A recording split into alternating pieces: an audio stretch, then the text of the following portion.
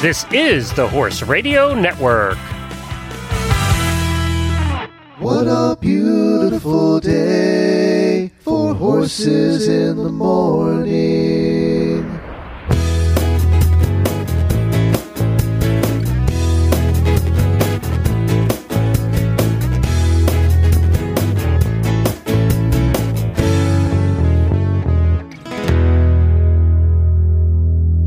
Good morning, everybody. I am Glenn the Geek from Ocala, Florida.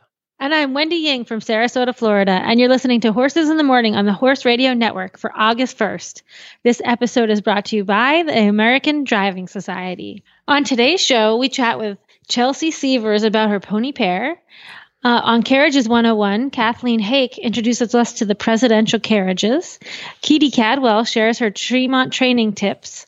And on the TCVM segment, what to do if your horse stops sweating in this summer heat wave. So listen in. Good morning, Horse World.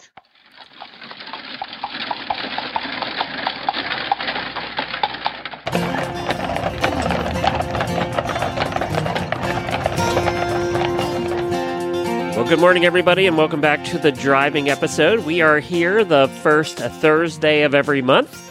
Actually, I'm not here.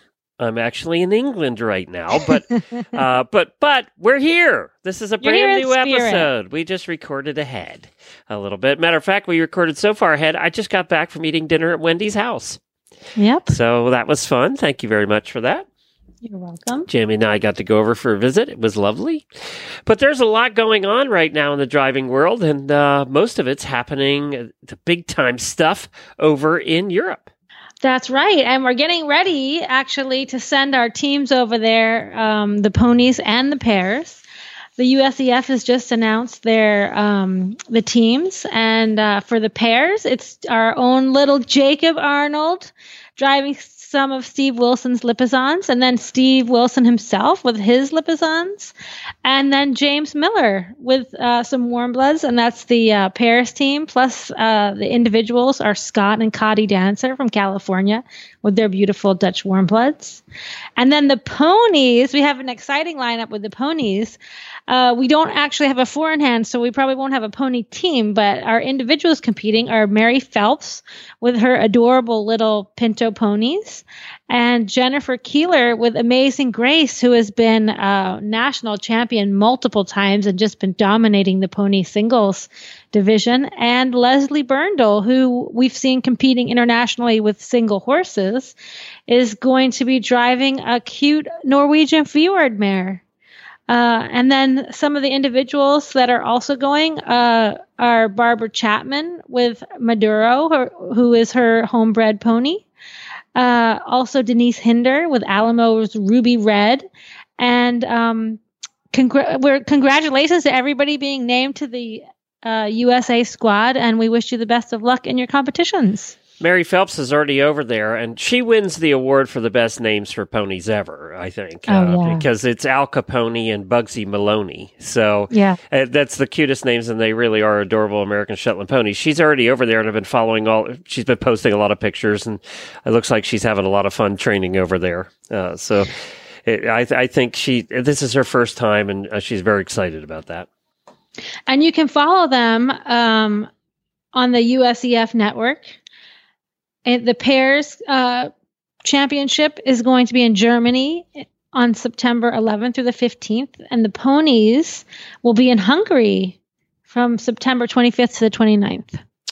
Well, we have Kathleen coming up from the Carriage Association of America, who did a ton of research and spent a lot of time to tell us all about presidential carriages and what the presidents were like as carriage drivers. So that's coming up here in a bit. But first, it is so freaking hot all across the country. It was 97 degrees in Vermont this weekend. Are you kidding me? So it's like hot everywhere. And we have to worry about non-sweaters. And that's kind of the theme of the health portion of our show today, right? Yeah, that's right. Today we're going to talk about non-sweating with your horse. In Florida, we experience this every summer, and it's due to the heat and humidity. But in other parts of the country right now, people are experiencing our Florida temperatures. So you might as well listen to this to help you beat the heat. If your horse is actually truly a non-sweater, there are many ways that they can be diagnosed. Most people diagnose that on their own. They feel like their horse has a dry coat. They might see them breathing really heavily and not be sweaty. But also you can talk to your veterinarian about it. And there's a test that they can do that quantifies how much they're sweating. And that's by some intradermal injections along the neck. And that can tell you definitively if your horse is a non-sweater or not. Whether your horse has stopped sweating or not, in the summertime, it's always a good idea to follow some basic rules about exercising in the heat, and we're going to talk about that a little bit later. And then if your horse really has stopped sweating, there are many, many products on the market that will help that. Of course, electrolytes are a really important supplement that you really should give your horse if they've stopped sweating. And then also, I have an herbal formula. It's called Nushan Rusan, which is Dr. Shea specifically designed this for horses that don't sweat. It contains a blend of hyacinth bean, which is that I think a lot of you, if anybody watches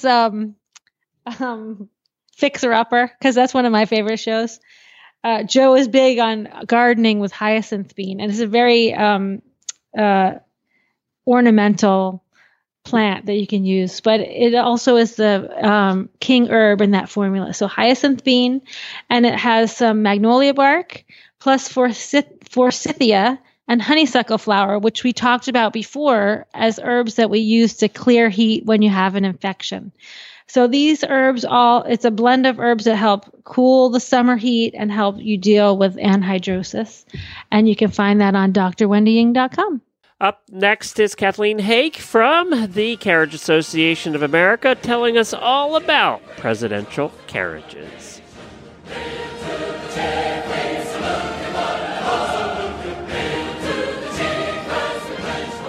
Well, welcome back to the Driving Radio Show, Kathleen. I'm so excited about your new topic today. What are you talking about?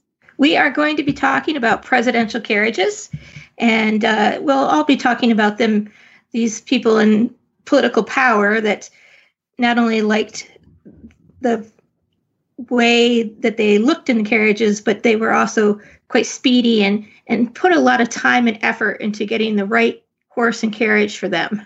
So this isn't just about the presidential carriages that they may have used for parades. This is about presidents back in the day when they were really using horses and carriages for transportation and what they drove. It is, but it's also about the pomp and circumstances surrounding it. Carriage driving made the news earlier this year because Trump really wanted to be presented in a carriage when he visited England. And unfortunately, that didn't happen. But that type of presentation and the idea of the pomp and circumstances that go with carriage driving at that time carried over when our country was founded. And it, George Washington, who was quite the horseman, he had a brilliant turnout that carried over from his racing days, and it was white with brilliant red orange for his livery, if you can imagine.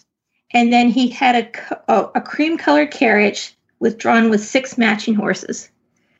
And 6 horses? 6 horses, and cream-colored, and the roads would still be pretty dusty and dirty back then. And so it would have taken a lot of work, which meant that you had enough money to pay for servants to clean your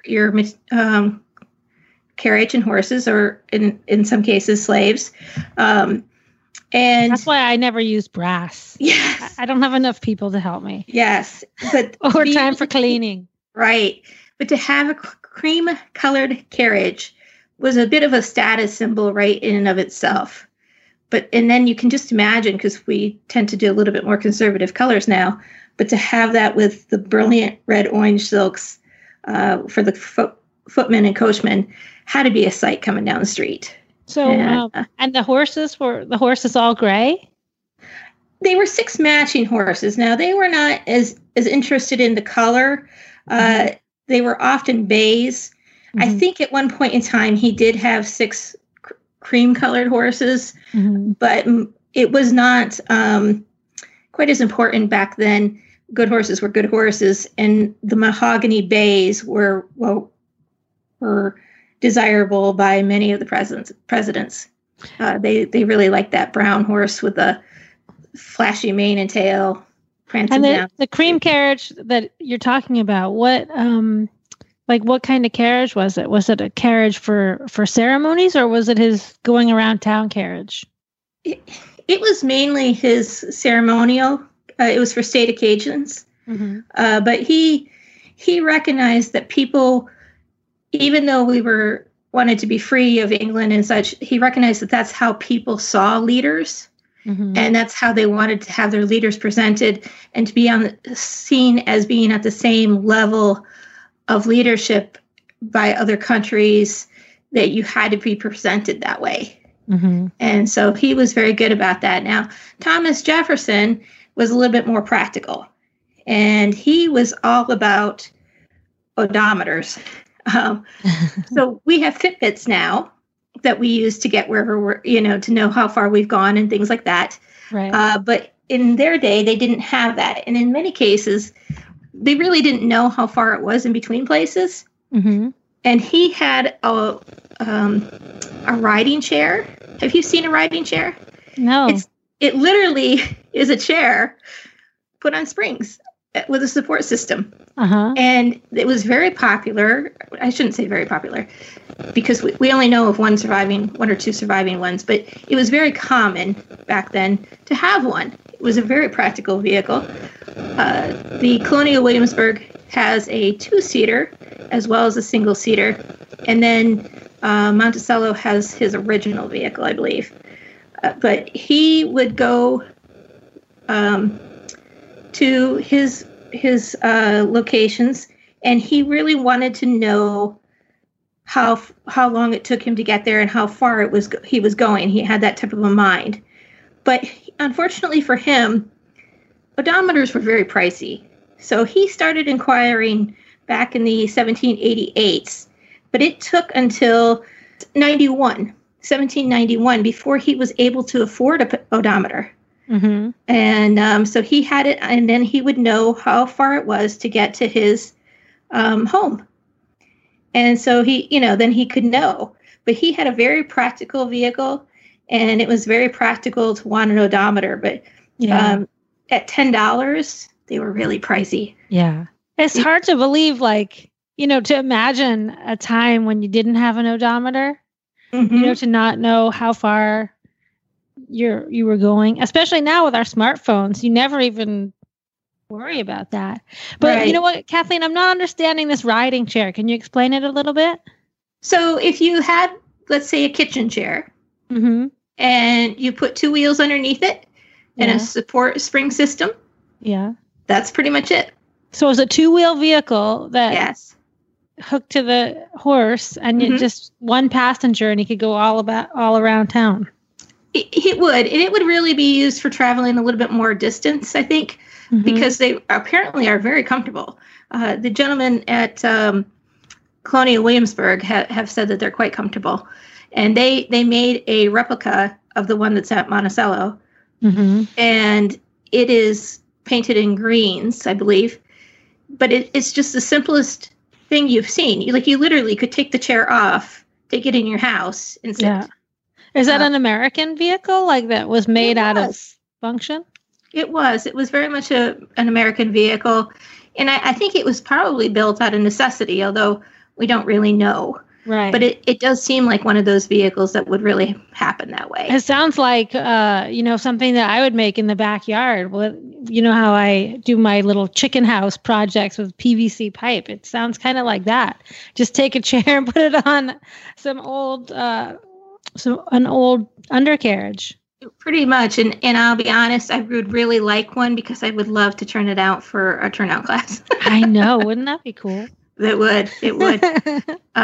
But, that type of practicality, a lot of cases, these men were land rich and cash poor, they were responsible for providing their own vehicles, although in some cases, sponsors would give them a vehicle to use for a year or during their terms because, again, they recognized that they needed to have a level of pomp and circumstance that maybe was not financially attainable at that moment.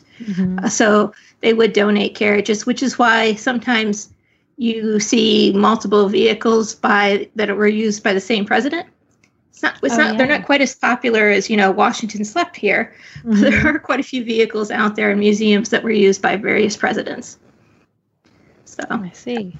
If you do want to see them, the Studebaker Museum in Indiana and the Ford Museum in Michigan has quite a few of those.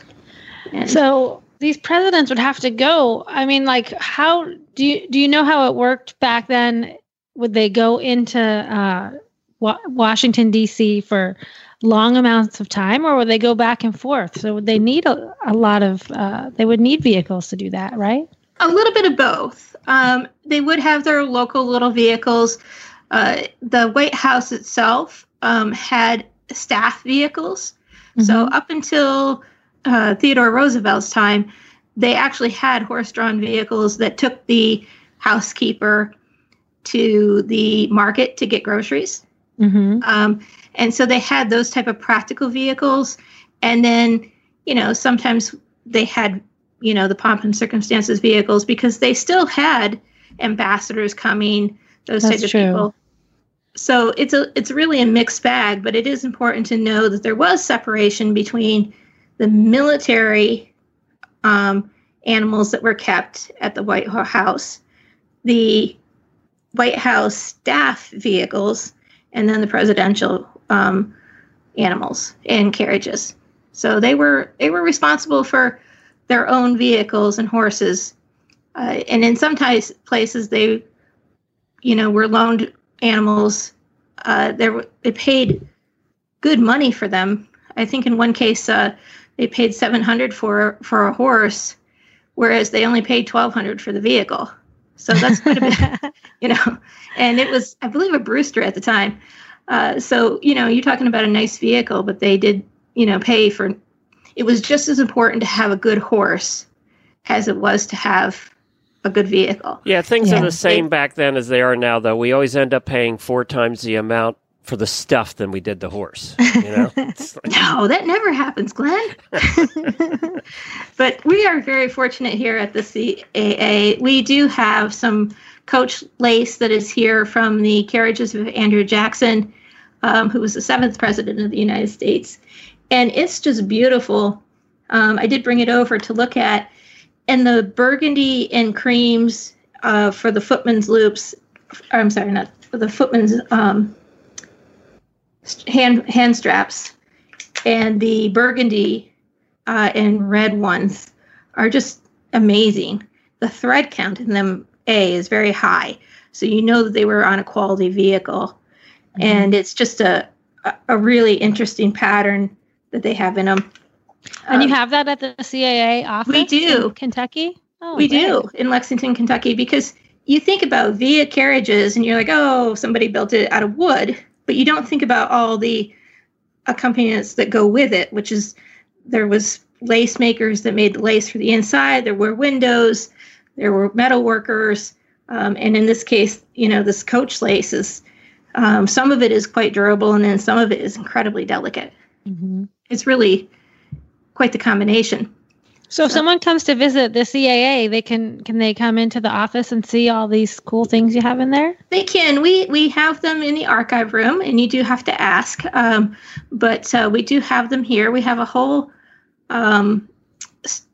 archive box full of information on carriages and such from the White House. And it was really great when we went through this a couple of weeks ago for someone that came in to do research, because we discovered some things that we, I want to say, had temporarily forgotten. Because you work with different museums. The International Museum of the Horse here at the Horse Park is doing a permanent exhibit on black horsemen. And it just turns out that 3 of the gentlemen who were coachmen for presidents were African American descent, and we have some documentation on them that they didn't have. So we were able to share that with them, which was really nice. And then also, Ulysses S. Grant was known for speeding, and apparently he would put his whip between his teeth and drive very briskly down the road in the middle of D.C. If you've ever driven into D.C. now, you know you go really fast to hit a stop sign, and then you go fast again, and then you stop. And I think it was kind of like that during his time. But in 1872, he was arrested for speeding. He got a warning one day, and then the next day proceeded to act the same way, and he then got a $20 fine. And that happened to be by William H. West, who was a black man who fought in the Civil War. And so we were also able to give that information to the International Museum of the Horse, which was nice. But what kind of carriage was he driving when he was speeding around town? It doesn't say exactly, but he really liked horses, and he drove a lot of different carriages.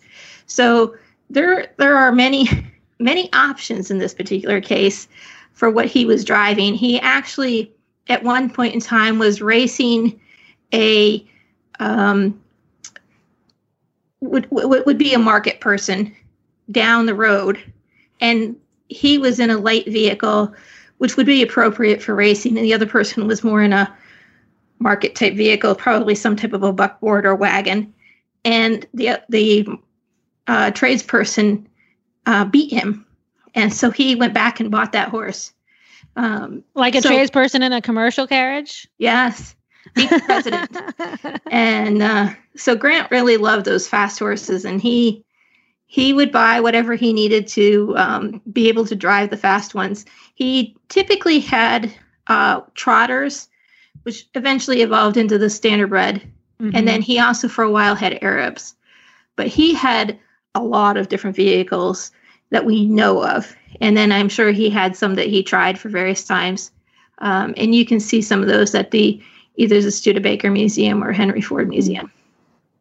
I bet Arabs were really popular for people that liked, that had to go long distances and liked to go fast. They would be actually a great choice back then.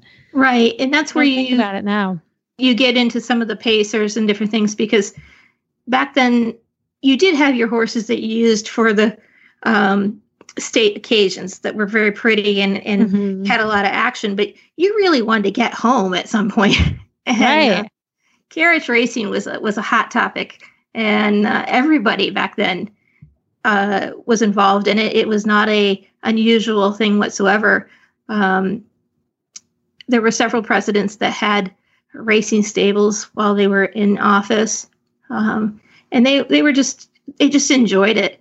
And mm-hmm. particularly with Grant, he was well known for it, but he was also a very good horseman. Yeah. So. And with the Arabs, like if you're going somewhere and this is your mode of transportation, the Arabs recover so quickly, so you go to your place, they're not even tired, you just put them in their stall and you go. Right. And that's one thing, if you see pictures of the presidential stables back then, they're all tie stalls. Mm-hmm. And that's because these horses were on call 24/7. Right. And they would go and take ambassadors or run messages, et cetera, and they were not necessarily the president's private horses were used for that, but there were horses in the stable mm-hmm. that constantly were on the go, and they were rumored to receive the best of care because they were on the go. Well, Kathleen, how can people find out more about the presidents and their carriages? Well, they can certainly visit us here at the CAA. We're on the grounds of the Kentucky Horse Park, or they can visit us online at caaonline.com. All right, great. Thanks so much. We really love your segments, and I can't wait to hear what you have for us next month. Thank you very much, Wendy.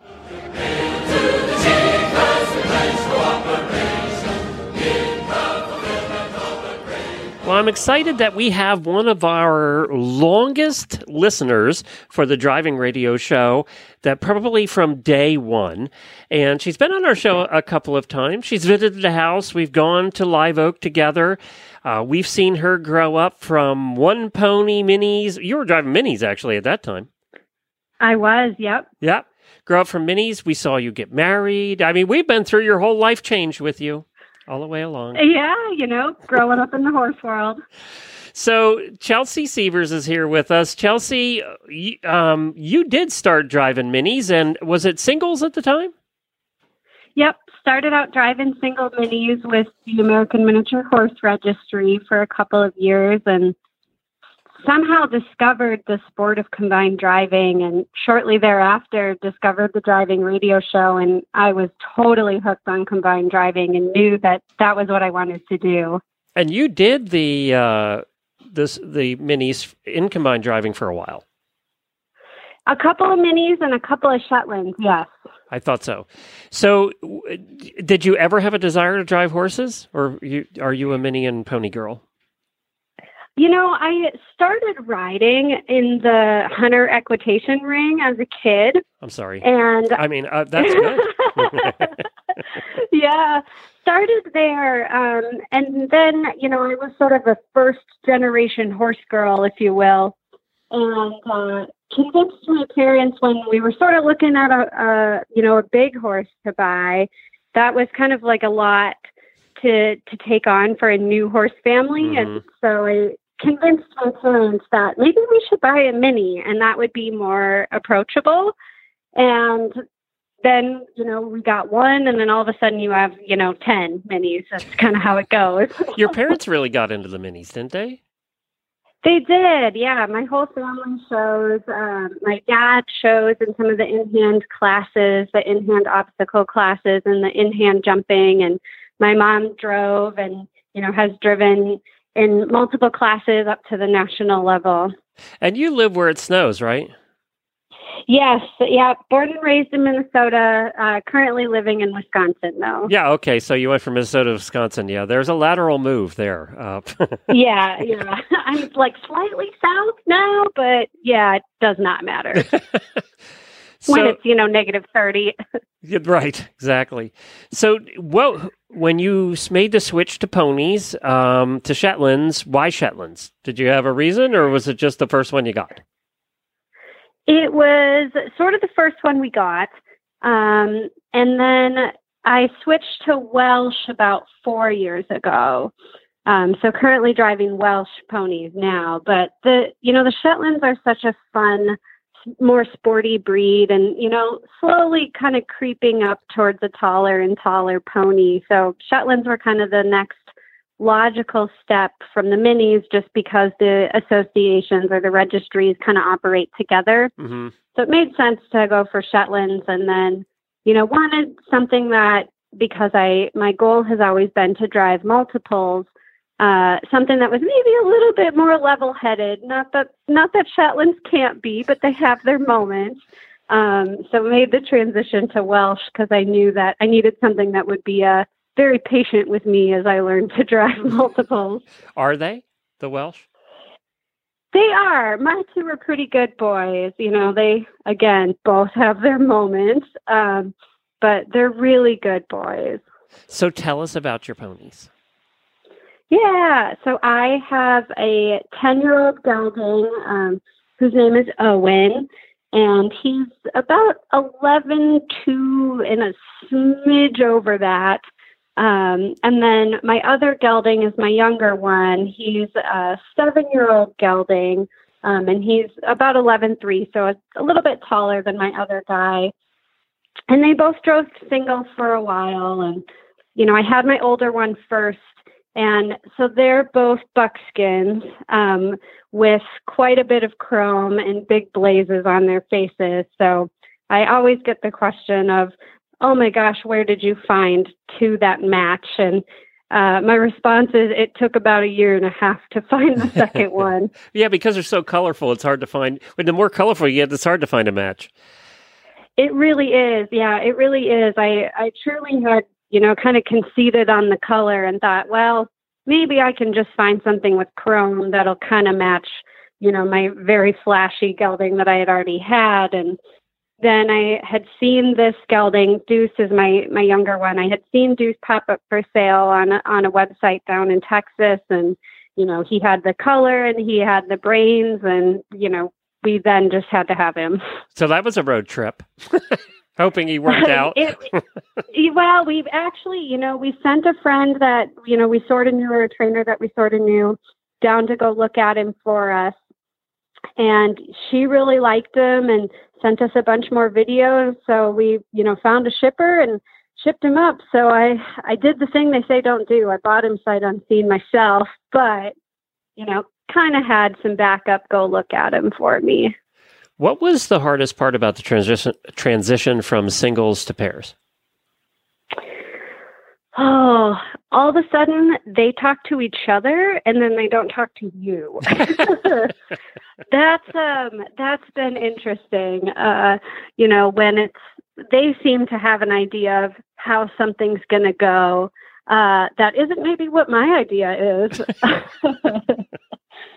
But, and apparently cones. Apparently I cannot drive the pair in cones. I've had double-digit penalties every outing I've been to. Doing some bowling, huh? So, oh yeah, there's been quite a bit of bowling with the pair. So, not entirely sure why that is, but those are definitely things we have to keep working on with the pair. Well, let's start with dressage. Again, another learning curve to go into dressage with pairs. How are you doing with dressage? So far, so good. We have quite a few drivers in our area, but it's hard, with schedules to get regular lessons. It's always kind of a struggle, especially with driving, where we just don't have as many professionals. So I reached out to a ridden dressage trainer and, kind of explained what I was looking for.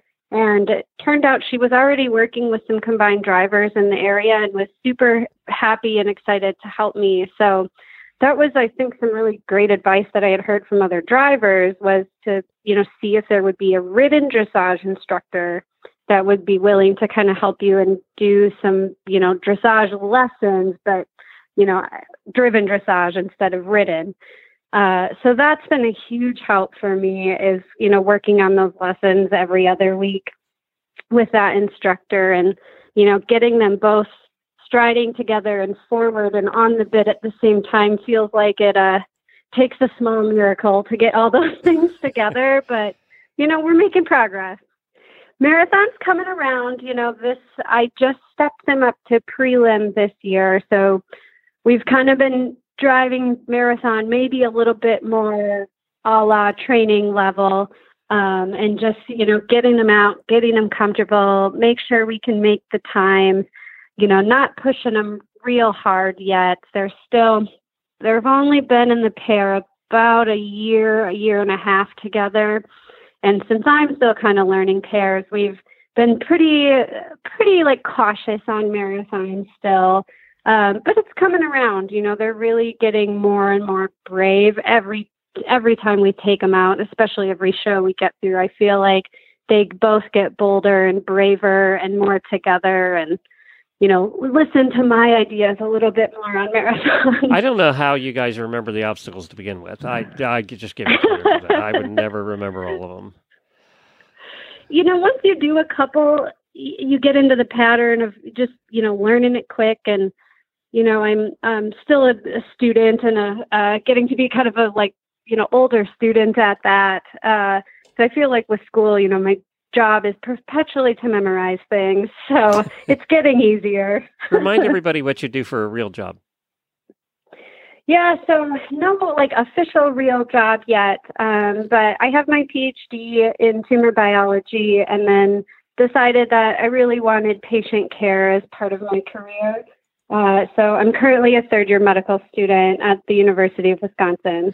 Let me just tell everybody, we've been doing the driving radio show for 8 years, and she's never been out of school in the entire time we've known her. This is true. Am I wrong? No, you were very much right. I was a PhD and 3 years into my medical degree, so yeah, that's about right. I mean, you did have a job. You worked in a lab or something, didn't you? You worked somewhere. Yeah, I worked for a year in a lab and worked on breast cancer for a year, and then, started this very long journey for school. When are you done? 2021. Wow. I will officially graduate, but, there's always more training in the medical field, so then I'll start residency. Oh, jeez. Again, I hope we're still doing the show when you finally graduate and become something. I hope so. You notice I avoided asking you about cones because you said that wasn't going so good, so I avoided that. I just went right by cones. Hey, it'll get better with time. I want to ask you about, is it Noterra? Noterra Farm. Yes. You were at Noterra Farm, a week or two ago, and they had a CDE there. And let's just say it was a little wet. Yes. Well, in the morning competitors, the way this is Mary Ruth Marks' show, so people may know her. She was one of the drivers trying to make the World Equestrian Games team. She drove the Grays. So this is her farm, and it's a beautiful, beautiful piece of property. But we've had a really wet spring in Wisconsin, so we kind of knew things were going to be a little muddy. And, the day started out sunny and comfortable and nice and not too hot. And it was right as I had pulled the boys out, started packing them up, had my hat on and my normal, show clothes. And a friend looked at me and said, that cloud kind of looks dark. Maybe you should put your helmet on instead of your hat. And I thought, I have a new hat this year. So I wanted to wear my hat, but I thought, well, I better not ruin my new hat. So I put my helmet on.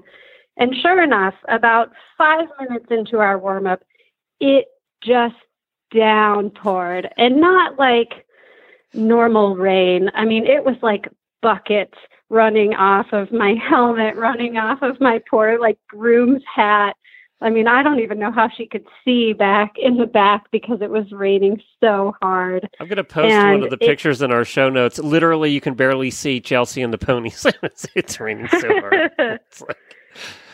Yeah, and the way they do this show is it's a driving trial. So the marathon section is shortened so that it's just like section B or just the obstacles. So then marathon is the same day, but in the afternoon. And so needless to say, the rain stopped. However, we went mudding with the carriages. I think I pulled about 3 inches of mud and grass off of my brake pads at the end of the day. It was quite muddy. It looked terrible. And then the rain's beating you in the face and you're trying to remember where you're going. And it's just becomes a cluster after a while. I'll blame that's my really bad cones score. We'll just blame it on the rain. I just could not drive that, 5-star pattern. You had been pelted by rain for an entire day. So. Yeah. Maybe the balls just fell off because of the rain. Yeah, while other people didn't have 35 cone penalties, I don't know, but I managed. But what was your dressage score? Let's go with that. I believe, let's see, I actually did pretty well with dressage. I had a 59, so I was happy with that. Yeah. That's good. Well, yeah, it's been good to catch up with you again. Congratulations on moving up in the ranks and just surviving that weekend. The pictures for everybody it was just horrendous. It was buckets of rain. It was Florida type rain. I mean, that hard. Yeah, it was pretty torrential, but always a fun day and certainly memorable photos. Well, thank you, Chelsie. Appreciate it. If you want to find her, you can find her on Facebook at Chelsie Cone Sievers, Sievers. And as I said, we'll put a link to that in our show notes as well, along with a picture of her in the rain with the ponies.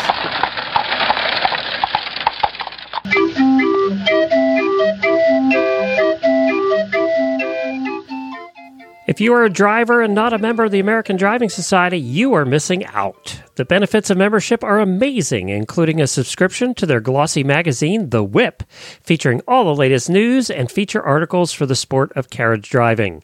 And you'll get the digital newsletter, The Wheel Horse, delivered right to your email. Not a competitor? Then the ADS membership will give you online access to the ADS Trail Guide, a state-by-state guide for recreational drivers. If you are a Pleasure or CDE competitor, then access to the omnibus of upcoming carriage competitions is a must-have. You'll also be eligible for their recognition programs, including the ADS Youth Championships, the Hours to Drive, along with the all-new ADS Driven Dressage Awards. You can find it all at AmericanDrivingSociety.org. That's AmericanDrivingSociety.org to get your membership today.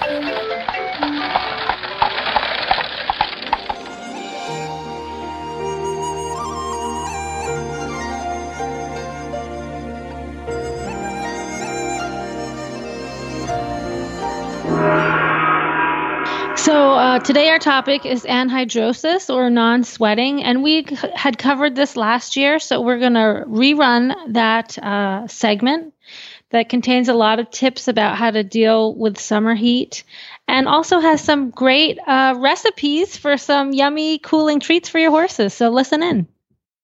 Wonderful. Dr. Wendy Ying doing her traditional Chinese medicine segment, and it is freaking hot. Here in Florida right now. We were up in Tallahassee over the weekend, and I got in the car twice. It was over 100 degrees.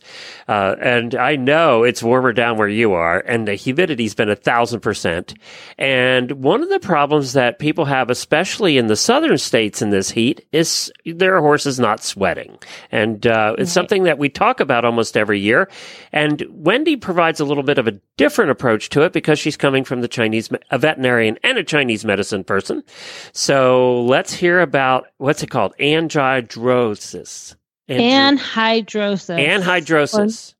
Anhidrosis. An means not, and hydrosis is sweating, not sweating. Okay, good. Non-sweating. And we all have, if you've had horses long enough, you're going to have run across a horse that has this. Yeah, and usually the reason why we see it so much in Florida is that in Florida, we have long periods of time where the heat index is well above 90. So the heat index is the humidity plus the ambient temperature, right? So like what you were saying, how you had to get in the car, right? You needed to get into the AC because you were feeling like you were going to pass out, right? You were especially too hot. This weekend. Yeah. So in people, we don't know the exact mechanism of why horses stop sweating. But in people, it's been well researched that multiple bouts of heat stroke cause the sweat glands to become less reactive. So they just don't work, right? Your sweat glands get overworked. And in people, when you're having these bouts of heat stroke, you're like, oh, I got to go inside the AC. With horses, they don't have AC, right? And sometimes, like, they don't know to stop you and say, hey, I feel weak and shaky and I'm having heat stroke. So especially with carriage driving, sometimes you may not know that your horse is experiencing minor bouts of heat stroke. So usually the first sign we see is either lethargy or they start panting. And horses will start panting if they can't sweat enough to cool their body. They start panting to try to release some of that heat. And the way we look at this in Chinese medicine, we have the yin and the yang. So the yin is like your air conditioner and your yang is like your furnace. So when you have multiple times when it's just too hot, your air conditioner, like say you have an old air conditioner in your house and it gets really hot. The air conditioner always breaks in the summer, right? It never breaks in the fall or the spring when you're not using it. It breaks when it's working too hard. So when your air conditioner is broken, you can't cool the body. So this is what we call a yin deficiency. Also, with the Chinese medicine, we have the different elements that represent different parts of the body. So the fire element is involved with the heart and the heart controls the sweating in Chinese medicine. So you have a heart yin deficiency.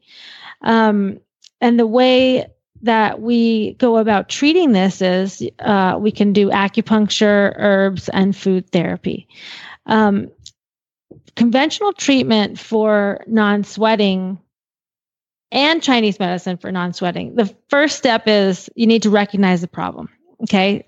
If your horse is not really sweating, you can tell this by a couple ways. Sometimes you may notice, like after you work them, they have a sticky coat and they're not real, if your horse gets sweaty, a lot of times they get wet and sweaty, but then when they're done and they dry off, they're not real sticky and like salty.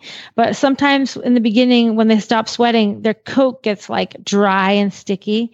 Another thing you can do to see if your horse is a non-sweater is to take his temperature. Just use a regular rectal thermometer and take their temperature. If they're just standing around in the barn and their temperature's like 104 and they're panting, but their coat is dry, that's a really big sign that they're a non-sweater. So that's a good thing because Scooter, Jennifer's horse sweats like crazy. I mean, I'd call him an oversweater.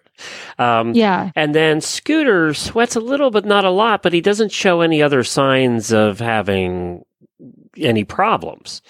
So, is he a non-sweater or just he doesn't sweat much? Is there a difference? Well, yeah. So when if you're in that situation, it would be good to take his temperature. Okay. Maybe before you start working and maybe in the middle of work and then after. Okay. Because once they start working, I mean, their temperature can be up, to 102, 103 if they're working really hard in the hot weather. Sometimes when we would come off marathon, we have a vet check. Their temperature can go up to like 104, but the reason you have this vet check is you stop, you put water on them, you cool them down, and then within 10 minutes they should come back. Their temperature should be coming down to something normal. If you say after you drive Scooter and you're like, wow, he kind of looks dry, or maybe he's just wet under his saddle pad. Of course, you're going to hose him down, but maybe he's still panting like 20 minutes after you finish driving. That might be a good time to take his temperature too. If his temperature is still up really high, even after you've been home and cooling, he's behind the fan, then that could be an indication that he is a non-sweater and that he's having, little incidents of heat stroke. That leads to the question, can there be, let's say it's just the opposite, okay? His panting's down, his temperature's fine, but he just doesn't sweat a lot. Are there horses that don't sweat a lot that really aren't a problem? Do you know what I mean? Does that happen? Oh, like is that normal that they just don't sweat? Are there horses that don't sweat a lot and don't have a problem? Well, if they are in that category, first of all, it'd be hard to track them because they're not sick, right? So they wouldn't be calling me to come acupuncture them because it's not a problem. That's true. So I actually did have this situation one time. Do you remember my horse Ditto? You remember Ditto? Yes. I don't. Oh, okay. Well, Ditto was super lazy. We called him the trace carrier because he didn't pull the carriage. He only would carry the weight of his traces and he made everybody else work. And so I thought Ditto was a non-sweater because, me, of course, I always think all my horses are, sick. I got to do something. Right. So I thought he was a non-sweater. And then someone said to me, maybe Ditto's just lazy and he's not sweating because he's not doing any work. So I canted him around the barn a couple times and he was totally sweaty and normal. He just hadn't been doing any work. Maybe I'm not working him hard enough. Maybe you're not working hard enough. All right. So you have determined that he's not getting sweaty. His temperature's not coming down. Now what? Right. Now you should make sure you have a fan in his stall and make sure that your horse is in a situation where when he's turned out, he can get out of the sun. They shouldn't be standing in the sun all the time. They need to be able to get to relief from the heat. Also, make sure they have enough salt because they'll get an electrolyte imbalance from not being able to sweat and having these episodes of heat stroke. And any horse working in the summer, please just make sure they have enough salt and minerals in their diet. The next thing you can do is in Chinese medicine, actually, acupuncture and herbal therapy we've done some double-blinded studies that have been published in the equine veterinary journals that have shown that TCVM treatments can be very successful for these horses. So we do an acupuncture protocol to tonify the heart yin. And then we also put them on a herbal formula that also helps them sweat. There are also other products on the market that may or may not help. There's some supplements that are usually involve electrolyte therapy. For acupuncture, this is one of my favorite treatments to do, especially if I'm doing a demo, because we do a technique called hemoacupuncture. And this is where we take a 21 gauge needle, which is like what your vet does your vaccines with. And we actually put it into points that are over vessel. So I usually use the forelimb, and I put the needle in there, and then we bleed about 100 cc's of blood out of their leg. We can also bleed at their Jingwell points, which are the points around the hoof. You're basically a human leech. Yes. That's why it's so dramatic. I don't get why. In Chinese medicine, we feel like that we're releasing heat. And it works. Sometimes I do remind me never to be with you when you're doing this. Okay. No, it's really fun. Sometimes we do these points and the horses will start sweating in the cross ties while we're working on them. Wow. Okay. Which is really, that's why it's also a fun treatment. Arthritis is my number one thing I treat, but that is over a long period of time, and you don't see results so instantly. But when you do some acupuncture on a horse and then they just start sweating, you're like, yes, this is like. All right, so you got the points where you do the bleeding, and then what? There are also some points you can do the tip of their tail, or you can do the tip of their ears to release heat. And I've actually done the tip of their ears with acupuncture needles that I've twisted around like a little earring. And I've actually used that on one of my horses that stopped sweating. So when I was working him, I did that, and it helped increase his sweating.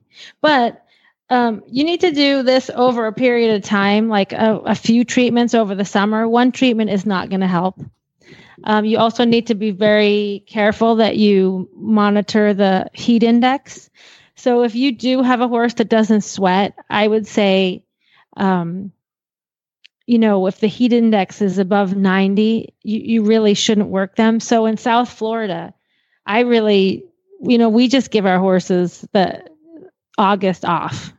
Just like in January, if you live up north, you can't ride when it's that cold. So maybe give them a little downtime in the summer so that they don't get too hot.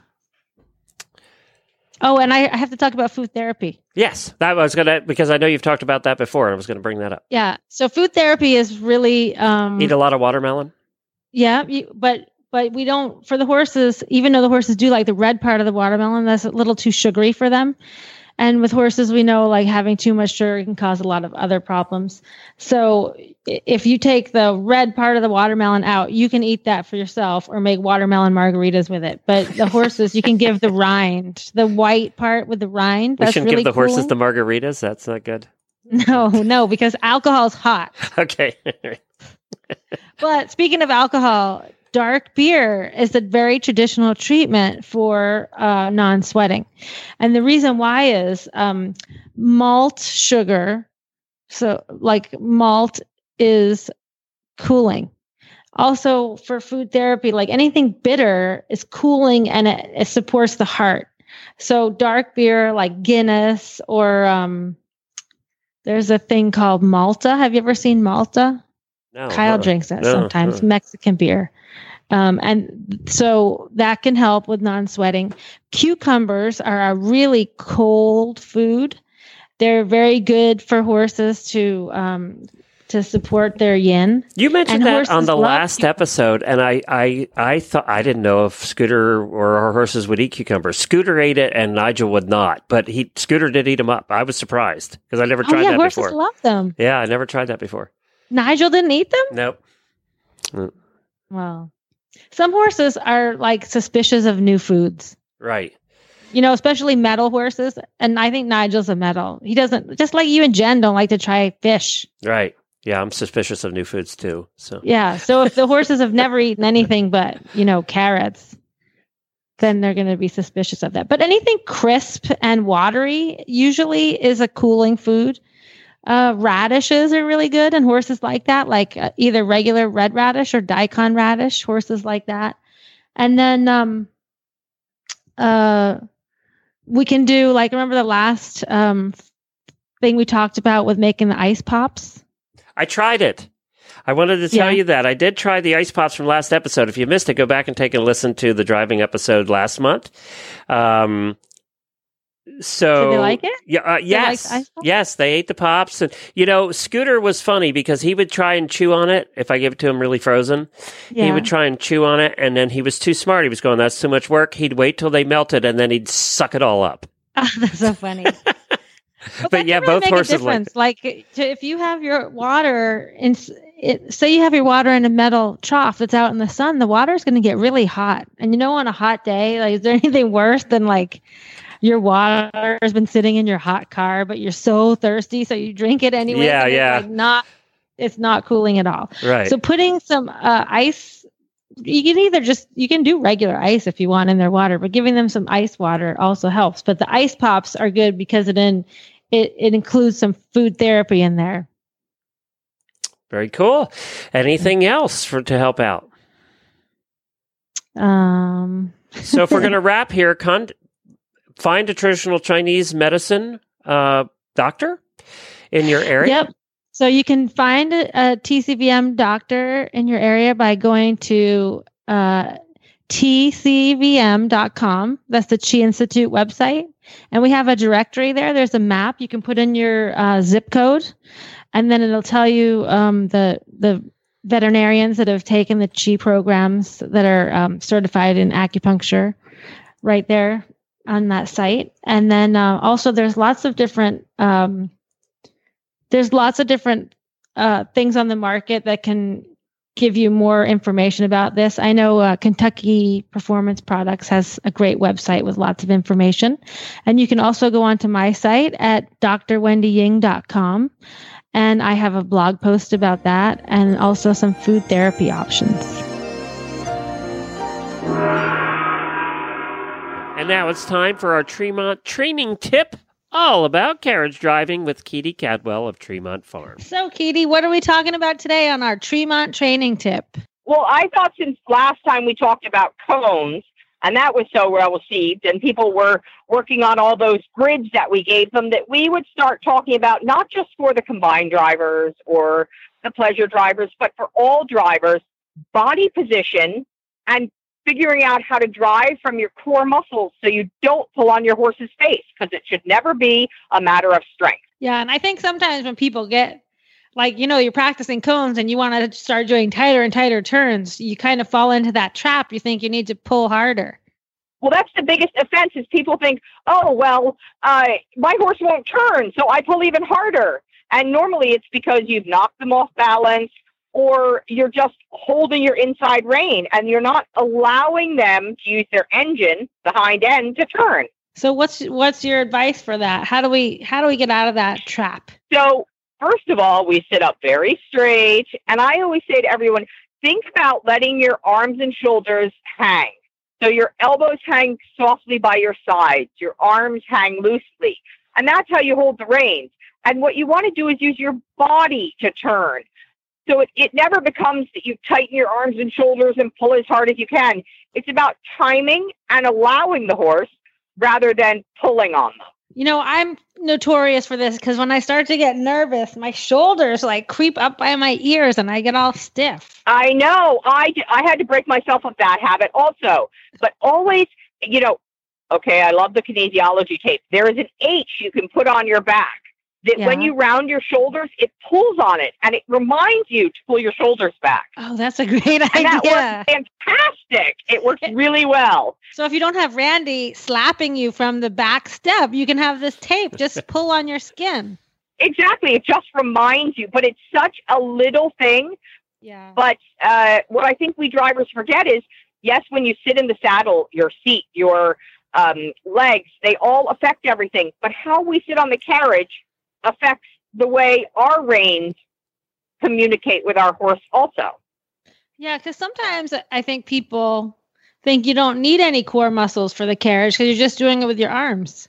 Yeah, I feel like it's more core muscles than anything else. And, I have an exercise. I make everyone stand with your feet shoulder width apart, keep your hips still, and swing, put your arms by your side and up like you're driving, and swing back and forth, but keeping from the hips down still. So it has to come from the core muscles. Yeah. So you bring your arms forward and backwards and slightly twist your body, and you have to be able to do that super smoothly, because that is how you get your connection to the bit, and you start to find that contact forward instead of taking it backwards. I think a lot of riders that go to driving, we all experience that. You're like gripping with your legs onto the seat, because you have to.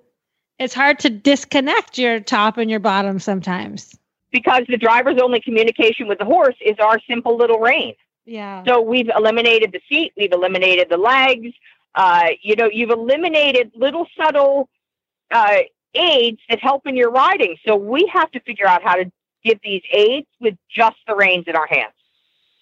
I find myself pushing really hard on the board, with my feet. That's what I find myself doing. We all do that. Yeah. Or wiggling around a lot. You think if you wiggle your butt, somehow it's going to make the horse move over. I do have to relax my legs. I that is one thing I discover. And that's something that you can do with, you don't even realize you're doing it. You really don't. Yes, yeah. Exactly. You're just pressing really hard. You're almost standing up. I know, and then you get done driving, and you're like, "Why is my thighs so tired?" Exactly. So I know that some people tend to want to, we've talked about timing in the past, and that's a field that's kind of, it's a little bit difficult to talk about on the radio. But, once you get that, there is always the, if you're not getting it, there's always the tendency to want to, blame the bit, right? What do you think about that? So I want to try to have everyone pull on their horse less, right? So find that contact by allowing the horse forward, which means we have to keep our shoulders, our arms, everything loose, and drive like our arms are rubber bands. And yes, it is a feel. That's the thing. It's a feel. You have to play with it. You have to try it. But it applies to driving across the board, whether you're driving a coach or a single pony down the road or a CDE marathon. It's got to be the relaxation in the body that allows the horse to do its job. Because if we just pull its nose in and say, look, we're doing dressage, you've shut down their engine. Yeah, and I think also in driving, in riding, your bit choice, of course, you have different mouthpieces, but in driving, we seem to have these long shanks and some really gnarly leverage devices that are, accepted in driving, but would be frowned upon, in many riding disciplines. And I think you're so far back from your horse that bit can be even more severe than even if you were riding. Yes, even a snaffle is dangerous in the wrong hands. Mm-hmm. But the driving has come up with, because we just have the reins, you need to look at these bits as in what is creating pole pressure, what is creating, there are bits that have a swivel on them, and people think they're super cruel, but they're not, because what they do is some horses don't like the pole pressure. They don't like when you pull back on the rein and that bit twists and it pushes down on the top of their head. They hate it. Right. So there are bits that allow us to have a horse that doesn't like that, but never have that pressure on the top of his head. And that's just like the horse's personal choice. But bits can be dangerous in anyone's hands, in the wrong person's hands especially. Yeah. So it is a little crazy. I agree with you. And learning bits takes a lot of practice and knowledge. Yeah. And I think a great way to try different bits is, find a trainer to help you that has a lot of different bits, because trainers, especially like you and Randy, have this wall full of bits. But also figure out how the bits work and what your horse likes. Like my horse. That's the thing. Yeah. My horse, he likes to go in a regular, like, loose ring KK snaffle when he's ridden. So I have that option to choose that in a driving bit. I don't have to go to a straight piece driving bit just because that's what horses drive in. I can pick whatever mouthpiece I want. Oh no, I love the loose ring snaffles, but it really has to be, I'm a firm believer in it has to have a double joint. The single joint, just with rotation up and down, can be so hard, especially on a pony's mouth. Oh yeah, no, that's what I mean. That one with the lozenge. Yes. But when you first start driving, you think, oh well, this arch mouth came with my harness, so I must use the arch mouth. But you can use whatever mouthpiece you want. Like if your horse is comfortable, if you know what your horse likes riding, then that's probably a good place to start driving. And training is an evolution, right? So the more we teach our horse, then all of a sudden they might need a different bit, or they might need to a change in their harnessing in order to accommodate the new way we have them going. A lot of horses that start out in a mullen mouth or arch mouth will end up in a snaffle. Right. No problem. And what do you think about horses that, maybe riding horses? Like, remember my horse Ditto? Remember Ditto was so downhill? I know Ditto, yes. Remember little Ditto? So riding, I had to use a ton of, his withers were 3 inches shorter than his bum. And I had to use a lot of my body to keep his front end up. So then when I was driving him, I would tend to fall into this pattern. Also, he was like an elephant, right? I mean, he was really dull. So I got into this thing with him where he would just lean on the bit, and then I would pull back, and riding, I would know what to do, but driving, how do you handle that when you don't have any leg and your horse is just leaning on the bit, plowing forward? So you know what I do to them when they're leaning on my bit, plowing forward? What? I let go. And then we start working them from behind and saying, hey, you need to carry yourself. And the more you start to work on it, and I'm a firm believer too of bending comes first. Mm-hmm. You need to teach bending before you can have straightness. There is no straightness without bending. So if we're teaching proper bending and having them come through their hind leg and reach that hind leg up underneath themselves, then they'll start to engage, and then they'll start to elevate. But they can never elevate or get self-carriage if we're holding on to them. Yeah, and Ditto was so lazy. He didn't want to carry anything, let alone himself. Well, Ditto had your number, and because Ditto was just about a pony, ponies are very good at saying, hey, grab my bit, grab my side of my rein. Now I have you. Yeah, I fell for that. So you can't let them hold you hostage that way, but you need to. What our job as a driver is to do is to set our horse up and allow them to do the job. And it's an easy concept in your brain, but to allow it to happen it's very difficult. Yeah, I think so too. Because you have to say, I line your body up, I engage your hind end, you're pushing through the back end, and now I'm going to allow you to take those strides that are going to make you come over your back and put you in frame. Because people think, I put the head in, that I'm doing dressage, and it's not. The frame will come if we put the horse in the proper position of his body. Yeah, because I think with a horse like Ditto that carries himself kind of downhill and leans on the bit, you do get sucked into that trap. Maybe I should put a bigger bit on so that he pulls his nose in, and then I'm doing dressage. But if he's still just plowing forward on his forehand, you haven't really done anything. Now he's plowing forward on his forehand in a bigger bit. Yeah. with his nose on his chest, and your arms are really tired, and that tape is falling off your back by now.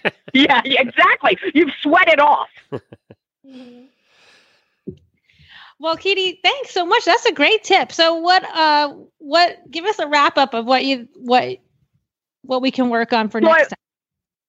I want everyone, when they're out there driving their horse down the road, in the cones course, whatever they're doing, to just think, take a deep breath, put your shoulders back, relax your arms, let the arms hang at your side, and start thinking about those core muscles to drive from. Use that as your shifting and your power instead of pulling from your arms. That's the big thing. That's the big takeaway. I think that's a great tip. Well, thank you so much, Katie. You are always full of insight, and we look forward to talking to you next month. Okay, talk to you later. Well, that's it for this driving episode of Horses in the Morning. Thank you so much for joining us. We appreciate it. And Wendy, where can people find you and all your stuff? At drwendyying.com. drwendyying.com. You can find her complete store there. And if you're in need of any veterinary services in the Sarasota area, she's there too. Just call Kyle, though, because that's the only way you're going to get Wendy. I don't answer my phone. No, I only text. She's you have to call the important person in the household. Well, thank you, everybody, for joining us. If you want to find all the past episodes of the Driving Radio Show, it's easy. Go to drivingradioshow.com, and you'll find all the past episodes that we've done for like the last 25 years. They're all there. Actually, it's been 9 years. So it's been a long time. 8. Yeah. We made it past the 7-year itch. That's right. So go tune in there and you'll find all of the past episodes. We've done a lot of fun things over the years.